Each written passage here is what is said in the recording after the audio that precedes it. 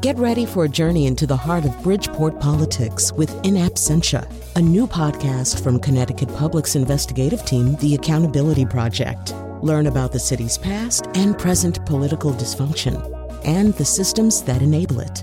Tune in wherever you get your podcasts. Funding provided by Gregory Melville and Susan Fox and Kathleen Bromage.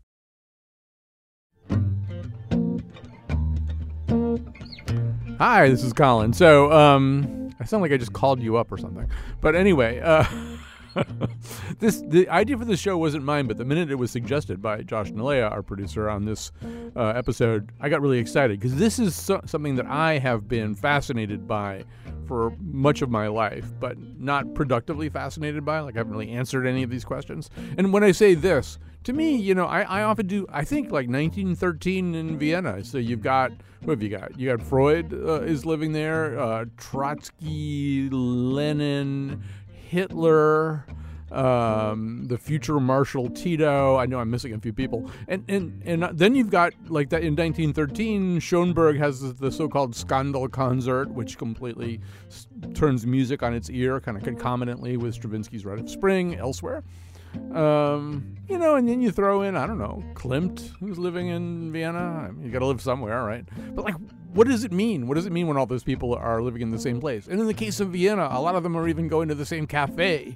I think it was called the Café Central or something like that. So what does that mean? And to what degree is Vienna at that moment a perfect cradle for these kinds of people? And to what degree do those kinds of people make Vienna a perfect cradle for this kind of foment?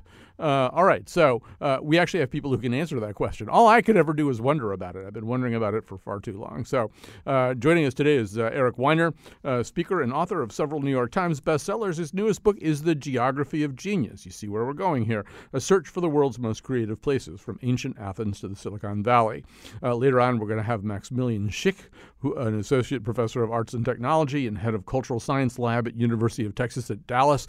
He's done this kind of fascinating quantification of how culture moves around and how people who drive culture and drive historical events move from one place to another and start congregating and coagulating in certain places. And then towards the end of the show, we'll also talk to Joel Kotkin, presidential fellow in urban futures at Chapman University in California, and executive director of the Center for Opportunity Urbanism. His latest book is The Human City, Urbanism for the Rest of Us. A lot of this is the question about, okay, so what's next? Where are the next places like that? What's the next Athens or Vienna? Eric Weiner is going to get us going, and he's going to be with us the whole way. Welcome to the conversation, Eric Weiner. Thank you, Colin. Pleasure to be here. So let's talk about, first of all, let's kind of talk a little bit about so you decided to make the term genius part of the kind of turning mechanism of this book. So when you say genius, what do you mean? Good question. A genius is someone that everyone agrees is a genius. And, you know, I don't mean to be overly clever about it, but that is basically it. I firmly believe that genius is, in the end, a social verdict, you know, that we decide as a society who gets to be a genius. Hopefully we make good decisions, and they refer to people who make a leap.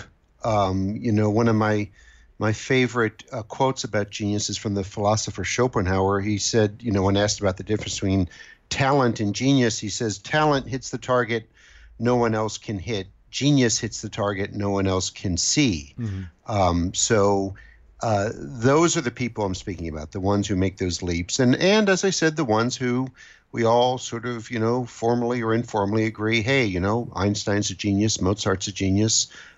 Colin, Eric, maybe not so much. Speak for yourself.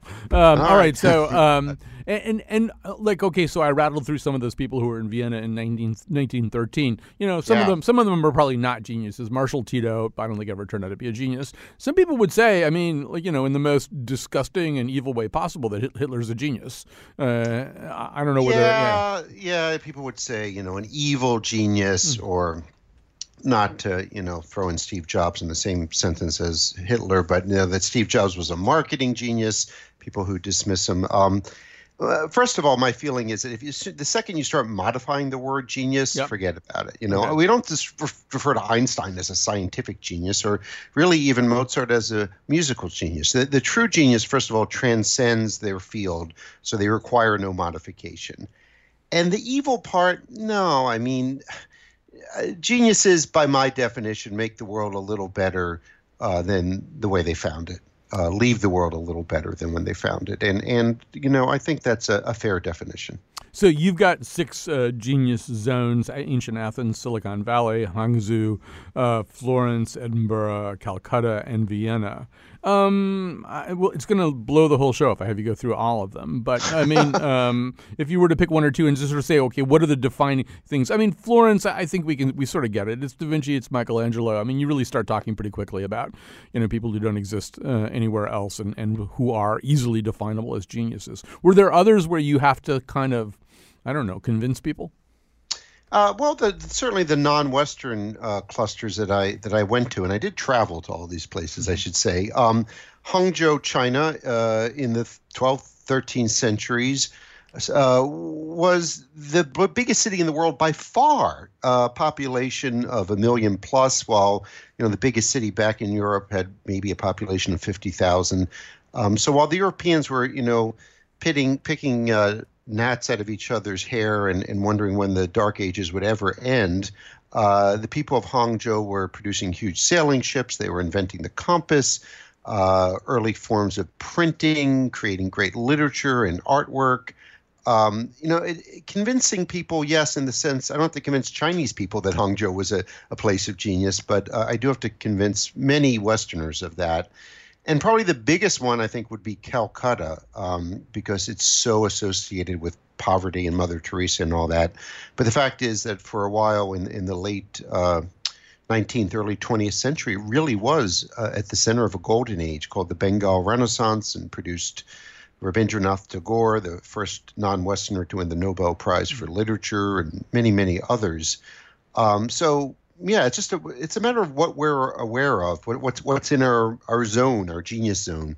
Did you intentionally exclude some of the perennial favorites, the usual suspects? I mean, Paris, New York City, London. Yeah. Paris, people write to me and say, why didn't you write about Paris? French publishers write to me and say, why didn't you write about Paris? To be honest, Woody Allen's movie about Paris in the 1920s had just come out when I was working on the book. What was that called? See, Midnight in Paris. Yeah, Midnight in Paris. Yes, that's it. And it seemed familiar. It seemed overly familiar, and so many of the characters there were expats, were Americans, like Hemingway, F. Scott Fitzgerald, Gertrude Stein, and others. I wanted to find places a little less familiar to write about. Well, also, I mean, I think the other case you make for Paris is the Paris of Voltaire. But the Paris of Voltaire is the Edinburgh of Hume, right? You decided you had to pick put the Enlightenment somewhere. You decided to put it in because that's exactly. You decided to put it in partly because the Scottish Enlightenment had this sort of direct effect on the U.S. The formation of our country and the revolution here. That Benjamin Franklin, for one, was a regular visitor to Edinburgh.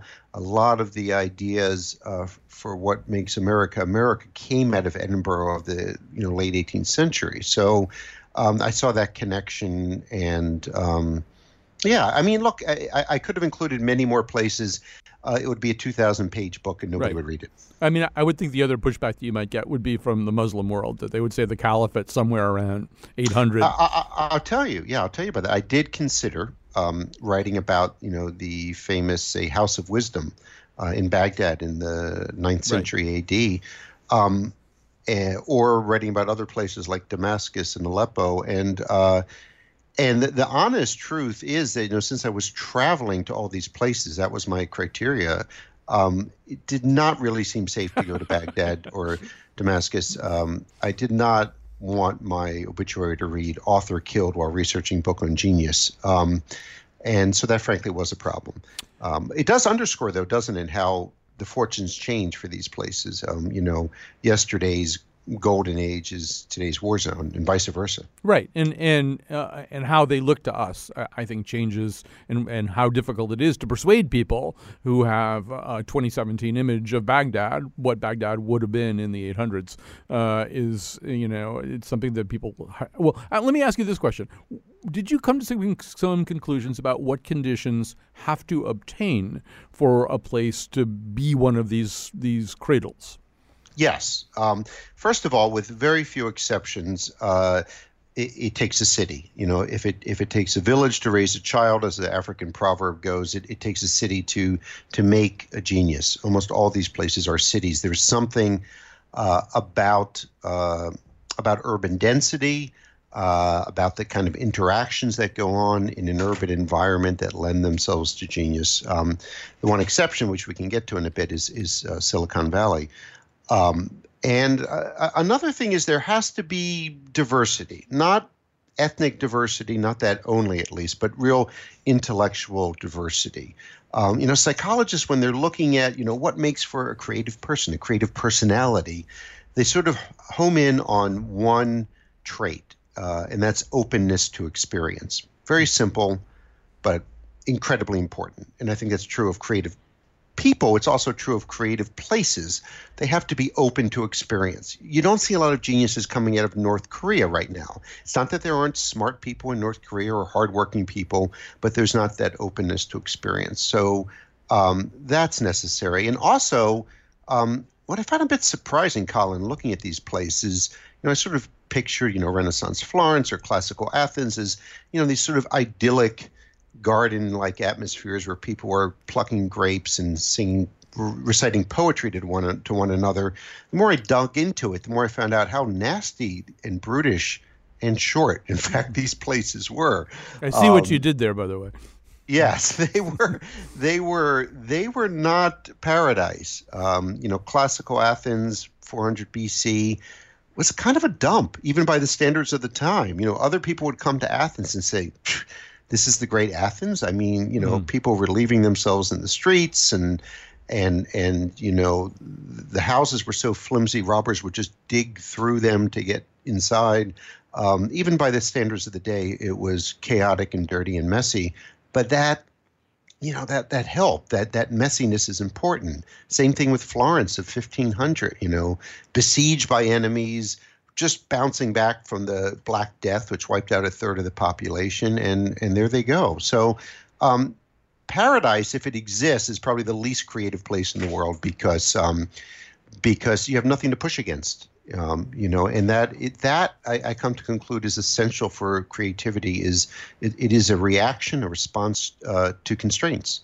Well, yeah, and so on the other hand, I think, and I'm kind of referring a little bit to the work of Deirdre McCloskey on this, you can't have a civilization that's living totally hand to mouth, right? People have to have the ability to pick up a pen or a flute or a brush. They have to be at least far enough removed from subsistence economy to be able to do other stuff, right?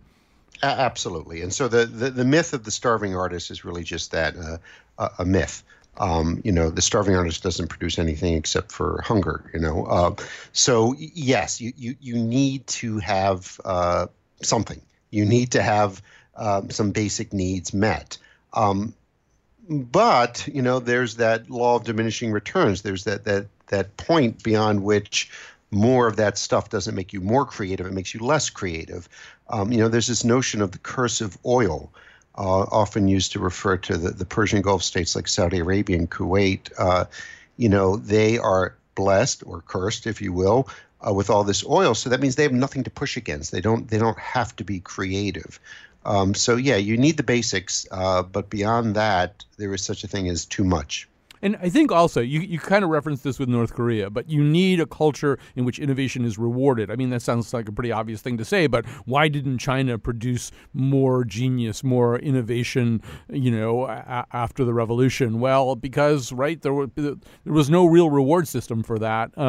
You could probably track successful patent applications. At least that's sort of sweet spot between the time that you can you can get a patent if you're somebody or an individual who innovates, and then but the sweet spot ends when like Disney controls all the patents and nobody can innovate about anything anymore. It gets one caveat there. There's a debate within the creativity community, people who study this full time, between the virtues of intrinsic and extrinsic motivation. So what you just described is essentially extrinsic motivation. You're assuming that the reward comes from outside, that you receive money, you're rewarded financially for your innovation. There's a big body of knowledge really started by a Harvard psychologist named Teresa Amabile called the intrinsic theory of motivation. And she, in the lab, she's, given, say, two groups a bunch of material to said go build a collage, and the first group is rewarded handsomely and told that their work will be made public, etc. The second group's told just to have fun. In the lab, at least, it's often the second group, the one told just to have fun, that produces the more creative collage. I have some problem with that because, as you're alluding to, what about competition? Athletes seem to perform better in the heat of the sporting event more than they do in practice. I think the answer lies in that for complete beginners, competition sort of squelches the creative impulse. But once you're a fairly accomplished musician or artist, competition will help you up your game.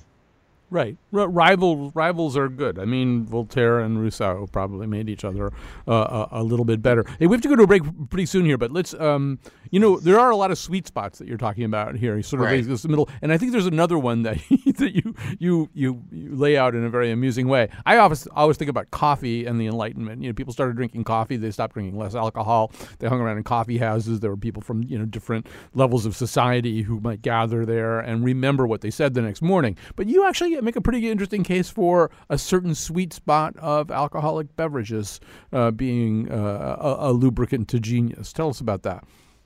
I suspected from personal experience and experience of others that there might be something to it. And Winston Churchill, famously said that, booze was his muse, that he could not have written this 6-part masterpiece memoir, 6 volumes, if it wasn't for, I'm not sure what his favorite drink was, probably scotch, something like that. And there's lots of anecdotal evidence. There have been some studies done where they find college students willing to, drink alcoholic beverages for money in a lab, and they give them a certain amount of alcohol just below what would be inebriated, considered too drunk to drive, essentially. And they find that, in fact, they do, on these creativity tests that they're given afterwards, perform better with the sort of imaginative thinking that allows you to come up with new ideas. They don't do so well when it comes to the sort of consolidation process of sort of consolidating your insights once you have them. So that speaks to the problem of you have a brilliant idea after a few drinks, but you can't remember it in the morning. I think essentially a little bit of alcohol will make you more creative, but a lot of alcohol will make you fall down. Yes. So, hence, you prove that the cheap skatery of the Scots and watering down their alcohol actually probably helped them with the Enlightenment. All right. We have to take, I just had to get a Scottish dig in there. Let's take a quick break. We'll come back with more of this. They all laughed at Christopher Columbus when he said the world was round. They all laughed when Edison recorded sound.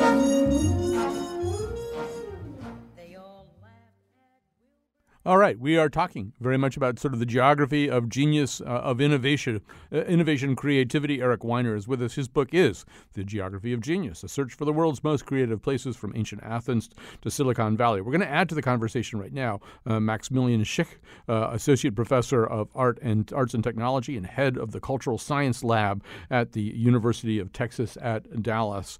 Maximilian Schick, thanks for joining this conversation. Welcome. Thank you very much. It's very great to be on the show. So the work that you've done has included this really interesting centuries-long demographic study of where people are born, where they die, how they migrate, how they move culture around, how culture collects in certain places. Were there any overarching principles that you extracted from that research? Yeah, so we found the so-called laws of migration, which are known for demographic data since the late 19th century. And they include, for example, the size distribution of cities, which follows the so-called Zipf's law, the growth of how cities grow over the population size. So the size of the cities grows slower than the population itself. In the late 19th century, that's something we did not find because the public available data is too biased. It was found that women move more than men, which may have to do with the demographic data was English back in the 19th century, and there basically that was a kind of societal sort of norm. And these kind of patterns are interesting because they also include people going to their places of interest. So what we found different from the demographic data is actually, and that was the initial sort of ignition of the whole project, was we looked at antiquarians in the 18th century, and we had 250 of them. And these 250 antiquarians predominantly died in Paris, Rome, and Dresden. And as you know, these are all places which have either large antiquarian collections or donors who spent money on this. So our big question was, how does this look for 120,000 people, 150,000 people? And so we used public data, which was then called Freebase.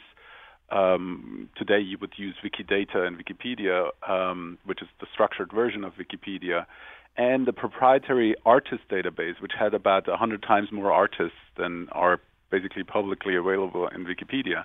And we found the same patterns. So I want to talk about a couple of things that you found. I mean, one thing that's kind of interesting, and it goes back to Eric's work, is that there are some places where everything's focused in maybe a single city or a couple of cities. So you've got sort of Paris and maybe Avignon or some. But in Germany, for example, there could be lots of different places, or at least a multiplicity of places that were all kind of maybe cultural destinations or cultural cradles. Yeah, actually, you touched on a very interesting point. So France, in general, you can still see to this day that about 70% of all the action goes on in Paris. So if you're a notable person in France, your probability to die in Paris is about 70%. While in Germany, it would be about 20% to die in Berlin. And, there is at least 4 other centers that have the potential to go to that kind of realm, but no city has ever taken more than 20% of the notable people.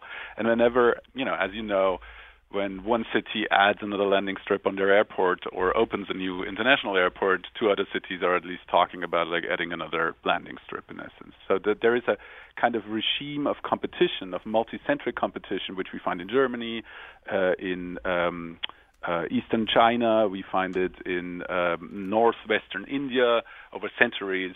We find it in Belgium, in the Netherlands. We find it in northern Italy, to some extent in the Midwest in the U.S. And the other big regime is centralization, such as in France, such as in the Philippines, such as in South Korea, such as in Japan. And so the interesting thing there is that this can be explained without even looking at the content. You don't even need to look at the people. But it's basically a network dynamics regime that can be modeled with a mathematical model in a very, very, very simple way.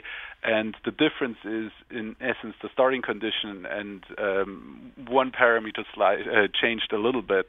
And so you end up in this kind of what's called fit gets richer regime, which is multi-centric competition, or winner takes all, which would be Paris.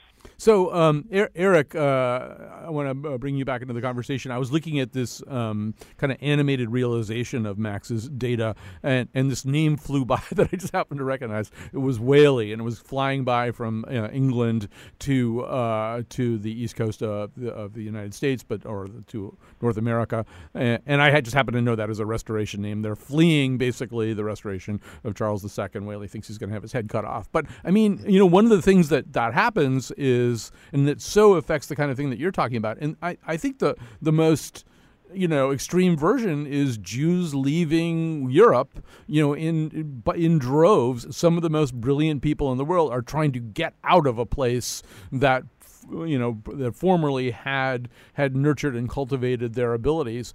So, Eric, when you look at that, I mean, what do you see in terms of it kind of throwing off the calculations? No, it's a good question. That's one aspect we haven't talked about yet, is the relationship between immigration and creative genius. And, a disproportionate number of creative geniuses were immigrants or refugees. You look at the list, it's incredible. Freud, Einstein, Marie Curie, to name a few. This past year, I think something like 6 out of 7 of the Nobel Prize winners given to Americans were immigrants, people not born in the U.S. So you ask, what is it about the immigrant experience that makes people creative geniuses? And it's partly, that they're hungry to succeed and to make a name for themselves and to prove themselves in the new world. But I think that doesn't fully explain it. I also think that the immigrant brings a different perspective, in that they, we were talking about sweet spots earlier. The immigrant ideally occupies a sweet spot between insider and outsider, like Freud, an outsider in Vienna, an outsider as a Jew, certainly, but an insider in that his ideas were given an audience and a hearing. And I think that's what the immigrant brings to the table. To that, you're making me think, Eric, and I'm going to turn this back to Max. You're making me think of the musical Hamilton right now, which kind of makes that argument, right? That and Max, this is certainly there in the patterns that you see. You've got a lot of people coming from the old world to the new world, from Europe to North America, but you've also got people like Hamilton coming up from Navas or wherever it is he's from, and Lafayette coming in from France. That in a way to have foment. One of the things that you can do is get a whole bunch of people in one place in a way that they've never been there before. I don't know, Max, do you want to say something about that? Yeah, so you can also see this in the U.S., as you just said. So if you look in the basically across the land, if you're born sort of randomly, right? And if you're born in a small little village that doesn't have a church organ and you want to be an organist, you probably move to the next good organ. If you're lucky, if you probably don't know that you want to be an organist, but you need to have the opportunity to do certain things. And I think this is something which you can see in many, many places. People move out of rural places, but that does not mean that only cities and only the largest cities are the awesome places to hang out. Actually, we find attractive and not so attractive places where people more move out or more move in at all sizes of the distribution. And if you take a specific size, say cities of 1 million inhabitants, cities of 10,000 inhabitants, you find a kind of sigma distribution of cities that are, what would you on average expect at that size, but then also cities that underperform or overperform.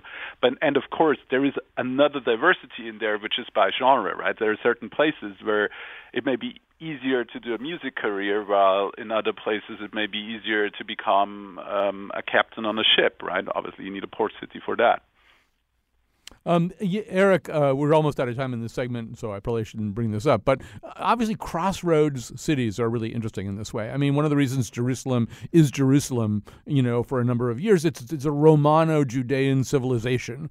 So you have somebody like Paul, who's educated by the Sanhedrin, but then becomes a tool of the Roman Empire. But then, there's Christians around too. He finds out about them, and we know how that story goes. But I would imagine a crossroads, and don't answer this for more than about 60 seconds, is a really interesting place to you. Yeah, no, almost all these places, in fact, I won't say almost, all these places are crossroads. You have intersections of people from different backgrounds with different thoughts colliding. And sometimes they collide in a productive way, and you get an Athens or a Florence or a Silicon Valley.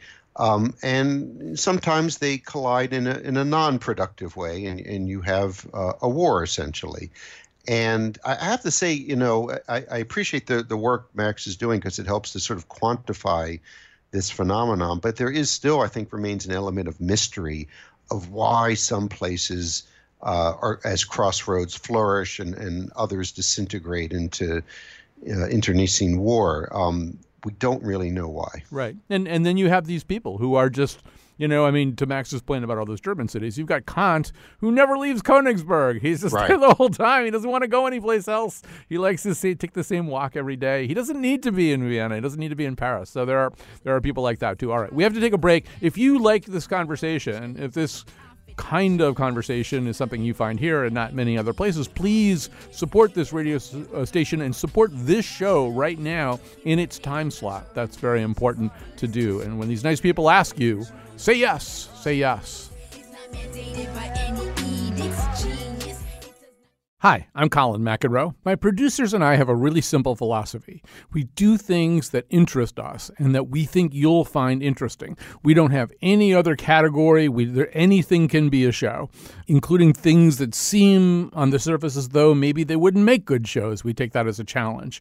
So if you're here, I'm guessing maybe you've already figured that out. You like it. You recognize it as unique. Maybe you'll even donate to help it make it possible. To do that, you can go to WNPR.org, click on the Donate Now button, or you can call 1-800-584-2788. If you do all that stuff, thank you. And even if you just listen, thank you for that.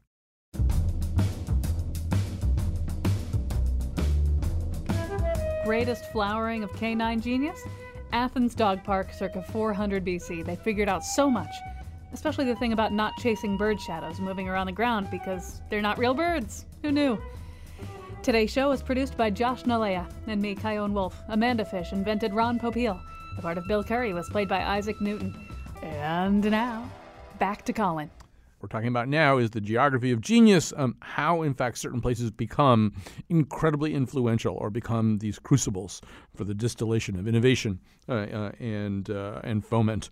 So with us, Eric Weiner. He's been with us the whole way. His book is The Geography of Genius, a search for the world's most creative places from ancient Athens to Silicon Valley. We're going to add to the conversation Joel Kotkin, Presidential Fellow in Urban Futures at Chapman University in California and Executive Director of the Center for Opportunity Urbanism. His latest book is The Human City, Urbanism for the Rest of Us.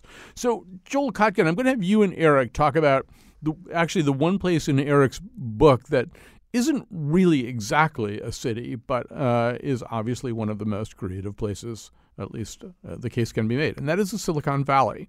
And so, Joel, I'm going to have you start. I mean, when you rank cities, you talk about places like Singapore and London and New York and Hong Kong, and then there's this other place. And how do we think about the Silicon Valley in the way that we think about, let's say, urbanism? Well, first of all, the Silicon Valley, if you extend it to San Francisco, is really different kinds of places. I mean, San Francisco really very late sort of essentially was occupied by Silicon Valley, if you will. Yeah. Of course, many people in San Francisco aren't so happy about it. But I think the important thing about Silicon Valley, a lot of this is simply a matter sometimes of luck, timing, of course, some vision. I started covering Silicon Valley in the mid-'70s, and at that time it was certainly emerging, but it was not the dominant center that it's become. And there were several things that really drove it. One was, in those days, the Santa Clara Valley was a lovely place to live. It was, a lot of fruit orchards, and is still sort of bucolic California, and housing was relatively inexpensive. Then it really took off as venture capital became more and more important. And really today, what Silicon Valley has more than anything else is money. In other words, you can have a great idea, a great technology, but you don't go there necessarily Silicon Valley because, they have the technology. There are plenty of places in America and around the world that have great technology. It's where the money is. 50% of the venture capital is in one place. And so what we see all the time, and, I live in Southern California, and there's a whole history of companies rising in Southern California, doing really interesting things, and simply being bought by Silicon Valley. And so that's, in many ways, Silicon Valley has become more like Wall Street, another one of those places with a unique history. For lots of reasons, New York, I think you were talking about intersections. New York was a classic intersection. It became the financial capital. And one of the things I've learned in my life is the power of inertia. Once you have something and you have a dominant share of it, and you've built up the infrastructure for it, it's really very hard to displace that person or that place. Like take Hollywood. Hollywood evolved in the 1910, 1920 period, and with all the efforts to overcome it, it's still pretty dominant. But I do think that there are some serious changes that are coming around from technology, and most importantly, in the case of Silicon Valley, housing prices, which are beginning to drive individuals and I think eventually companies to look at other parts of the country, just because, simply speaking, we've never seen this kind of sort of price relative to incomes that we now see in Silicon Valley. I've been talking about 3-4 times higher price of a house compared to incomes than in other places. And we're starting to see big slowdown in what's happening in the Valley. And after a really interesting period where it was beginning to, again, attract people from the rest of the country, now they're beginning to lose people at a pretty rapid rate. So, Eric, I want to bring you back into this conversation. I mean, once again, I think we're back to sweet spots, and the analogy that he makes to Hollywood is an interesting one because, at a certain point, people started shooting movies in Vancouver, places like that, because Hollywood was too expensive, a place to work. And I'm thinking, you are seeing people being priced out of Silicon Valley. I'm wondering how much longer it can be. It can be something, but maybe not the cradle of genius it used to be. Yeah, no, I mean, I totally agree with Joel that Silicon Valley is not really about technology at all. I mean, it's about money, and I would put it a slightly different way. It's a system. It's a system for sort of curating the best ideas out of the bad ones, and then fast tracking the ones that are considered good. And yes, funding them. I don't fully agree with Joel about the inertia. I think that lasts up to a certain point. But if you look historically, these golden ages, they don't last that long, in the scheme of history, a few decades, maybe a century or a bit more. And then they sort of just lose that creative edge and they get complacent, they get arrogant. And to me, that I see as the biggest danger to Silicon Valley losing its dominant position is not necessarily housing prices. I think as long as it has something to offer young creative types, they'll get a bunch of roommates and make it work. I think it's the complacency of being, you start in Apple or Google as the underdog, and then you're top dog, and creativity means rocking the boat, the status quo. But if you are the status quo, you're not going to rock it. Well, I'm also thinking that there's, Joel, a difference between influence and creativity, influence and innovation. So I'm like, Hong Kong's on your list of influential cities. I mean, no young creative person is going to go live in Hong Kong. You can't do it. Even if you get 20 roommates, you can't live in Hong Kong. But Hong Kong's very influential in a different way. Well, Hong Kong, though, a lot of it has to do with, remember, they're drawing on all of China.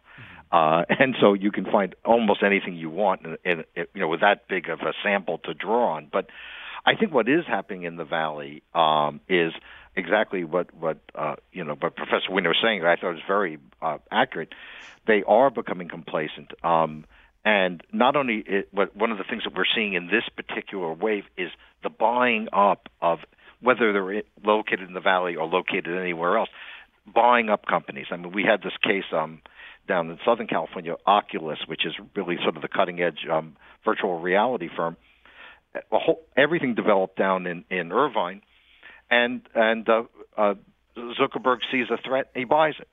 And the concentration of money that we haven't seen before, but there's a kind of arrogance, which I think is true, that you just if you can't beat somebody or you're not really better than them, you simply buy them.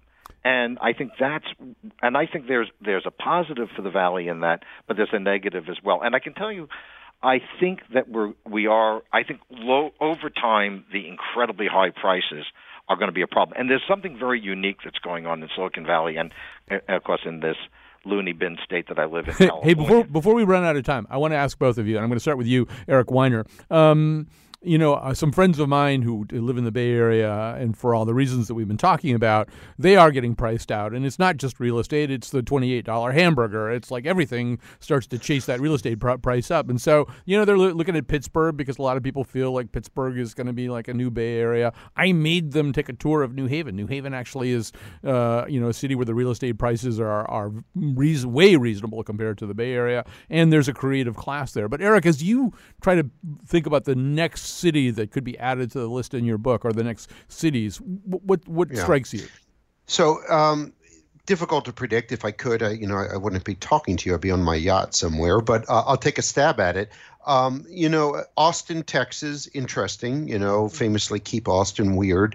In the U.S., I would place a bet on Austin. Internationally, I think Berlin is an interesting place, partly because it's not just technology. There's a thriving artistic scene, and that's something we haven't really talked about. Is how these places of genius, the sparks are flying in many different directions. Typically, Silicon Valley is a bit of an exception. It's kind of a one-note town. And I have to put in a plug-in for Tallinn in Estonia. The technology I'm using to speak with you today, Skype, was invented there, and I think there's a creative buzz beyond just the technology world in Estonia. Even though people would say, Estonia, really? You never know. Get your timeshare now. All right, so Joel, I've only got about a minute left. What would you add to that list? Well, Austin's a good choice. I think Seattle is hitting it pretty strongly. I think it has many of the characteristics of the Bay Area, and although it's not cheap, it's about half the price. Those would be places I would look at. You have to put Singapore somewhere in this equation. I think it's got a very unique infrastructure. It's got a very high education level, and unlike all the other Asian cities, is built around immigration. So it gets really people from all over the world who come to Singapore. So those would be sort of, I would say, Seattle, Austin, Singapore are the three that come to mind off the top. Great choices. We're going to have to wrap right now. I want to thank both of these terrific guests, and also Maximilian Schick, who joined us earlier today. Eric Weiner's book is The Geography of Genius. Joel Kotkins is The Human City, Urbanism for the Rest of Us. Thanks especially to Josh Nalea, who conceived of this show and brought it to fruition. Hey, people are going to ask you to support us, and we really want you to do it, and we really want you to do it now during our time slot because we'll get credit for it. So if this is the kind of show you like, this is the kind of bunch of people you like to visit with, when these nice people ask you to make a pledge, please.